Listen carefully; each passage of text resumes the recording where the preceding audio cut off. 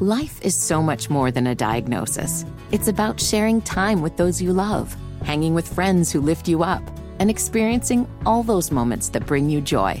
All hits, no skips. Learn more about Kisqali Ribociclib 200 milligrams at KISQALI.com and talk to your doctor to see if Kisqali is right for you. So long live singing to the oldies, jamming out to something new, and everything in between. This is the Pat McCrory Show with Bo Thompson on News Talk 1110, 99.3 WBT. 8:19 on WBT. This is the Pat McCrory Show. Bo Thompson alongside, and Governor. It's time to welcome back a frequent guest to your show, but somebody we haven't talked to in a while. Senator Thom Tillis. Welcome back to the Pat McCrory Show, friend. Good morning, Governor. So you're doing well, too. I'm doing fine. Will you explain this $1.9 trillion? Because it looks like, as I review it, hardly any of it has anything to do with COVID. Well, I did a floor speech last week saying that the Democrats, Schumer and Pelosi, need to be honest with the American people. 90% of it has nothing to do with COVID. And even some of it that has something to do with COVID won't be spent until 2027, 2028 around education. It is, I think the more that we focus on what the wasted opportunity was to really get this economy back on track, get kids back in school, get people back in jobs, keep businesses open, the American people are going to see it, and they'll probably reject it next year. They've added $1.9 trillion after we voted on a nearly $1 trillion package just at the end of December, and the money hasn't even been spent yet, Pat. Tell us some examples of where the money is going to. The $1.9 trillion, some of the pork. A lot of it, even some of it that they rationalize as helping out states, is going to be billions of dollars going to New York, Michigan, California. They, like North Carolina, posted budget surpluses. There is some money that could go down to local governments that I think is appropriate if they've taken on expenses for COVID, but Pat, they've got a program in there where they're going to forgive loans based on your ethnicity. So you could have it's a farm loan program. You could have two farmers side by side. The farmer who happens to be a minority may be doing fine. They have a loan. They get that loan forgiven. The farmer next door who may be struggling, who happens not to be a minority, doesn't get any treatment whatsoever. So instead of having money sent to the agriculture department to help struggling farmers, meat processing facilities, all the people we saw widely reported as being hurt by COVID, they're using this they use this tool, this 51 vote threshold, to advance and put on steroids their liberal agenda. Identity politics and giving out money. Yeah. And look, if they're struggling, but people are sure. One thing about COVID is it doesn't care about ethnicity. It's harmed everybody, and those are the people we should be helping. So, will the courts, if we challenge that in the courts, because as mayor of Charlotte, I challenged similar rules that were based upon purely race, which is unconstitutional. I suspect that there will be some court challenges, but at the end of the day, the majority of this $1.9 trillion is going to just raise our debt. It's not money that we have; it's money that's going to be taken away. And even the individual stimulus payments. I had a reporter come up to me saying, "This is very popular." I said, "Why? When has getting thousands of dollars in your mail not been popular?" The question is, if you're like me, you grew up in a trailer park, a lot of those people who still live in a trailer park in Antioch, Tennessee, probably had service jobs, and they were out of work. They need help. There's a neighborhood about a mile and a half down the road where right now I would bet you the average household income is somewhere around $150,000. A couple who was able to work throughout COVID, they're going to get the check too. How is that fair? And government workers who haven't lost their jobs are getting checks. Right.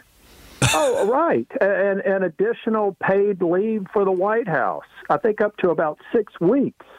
None of my staff have been furloughed. None of my staff have been out of a job. We've worked virtually. None of the government workers have been out of work.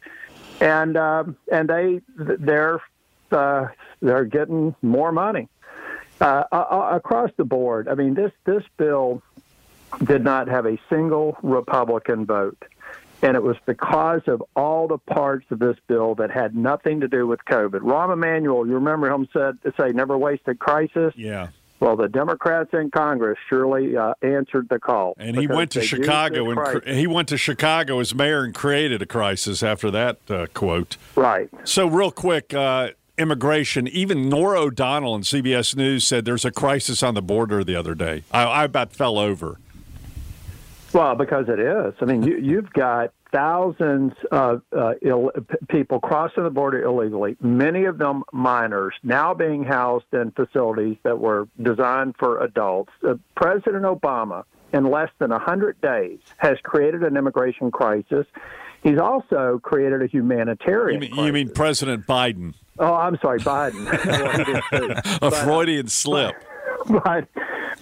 But what a lot of people, unless you go to the border and you get the reports from Border Patrol of the bodies being found, of the reports that we're getting across the border, of people being raped and murdered because they're not paying the crime bosses across the border for getting across. They're actually giving people that are coming to the border risk tags. And if you don't have a risk tag, then you're tagged as somebody who hasn't paid the fee to have these gangs take you across the border, and they are raping, murdering, and killing people. These are people we'll never know because they didn't make it. And then we find virtually every week, if not every day, we find people who have crossed the border who have died in the process. President Trump was right on immigration 100%, and he was criticized for the cages. What's the difference between what they're doing now and the cages? We're putting cellophane on these kids who are being brought over the border with no parents. Oh, yeah, and think about this. We have my mother, 88 years old, just got her vaccine about 3 weeks ago. Now we're actually providing vaccines to people who are crossing the border when we have people with chronic health conditions that are still waiting for their chance to get the vaccine. That crisis got created by Biden, and that crisis needs to be fixed. It's just unbelievable how radical. What's happened to the moderate Democrat? I guess there's Joe Manchin, and that's it. Yeah, and you know, I think that if they really pay attention to what's happening here, maybe some will moderate. But I'll be honest with you, Pat, even Joe Manchin, except for maybe preserving the filibuster, by voting for that $1.9 trillion package, didn't demonstrate a lot of moderation. Well, Senator Tillis is joining us here on the Pat McCrory Show. Let me ask one quick question. Tomorrow, here we are on the doorstep of the one-year anniversary of the pandemic being declared, and you have President Biden is going to make a primetime speech tomorrow night for that anniversary. And, of course, you're watching what we've seen happen in Texas and Mississippi and now South Carolina, rolling back some of these restrictions. What about face masks? What about the state of restrictions here in North Carolina? How do you see how the governor's handling things right now? I really believe that Governor Cooper needs to send a clear message of when we're opening, send a clear message to the school system from K through 12 up through community colleges and universities and say, you're going to be open full-time in the next academic year. Businesses need to have certainty to plan to open. We're seeing the trend lines go in the right direction. We're seeing vaccinations go through the roof. There is no earthly reason why the governor shouldn't be able to very quickly, as early as this week, say this is our plan for what will ultimately be a safe reopening of North Carolina's economy and schools. It needs to be done now. A lot of governors have leaned into it. They're tracking the data. If we have a crisis, if we have a significant reverse in trend lines, we can have that discussion. But I think we could take an optimistic view with the millions of vaccines that are being pumped. I mean, now we've got news reports. The newest crisis is 2 or 3 months from now, we may have a vaccine glut. That suggests to me that we're going to get to herd immunity. We're going to be able to safely open schools. And by the way, we already have. There are a lot of schools open. They just happen to be, many of them not public schools in the state of North Carolina. Hey, so they should be open, and the economy should be open. Before we leave, we got 10 seconds. Do you want to make a smart aleck comment about how much you love Bo Thompson or anything like that, just to get to me? Go ahead. No, I think it's every time I think of you now, I think of the Foo-Foo Dolls. Remember the Foo-Foo Dolls? I love it. the foo-foo dolls. He just made a new hybrid group. He did a hybrid for the Goo Goo Dolls to the Foo Dolls. I like for the Bo, Foo and Fighters. I generally like you too, Pat. Generally. Jesus. Senator, Thom thank you. Tillis, thank you, man. Take care, guys.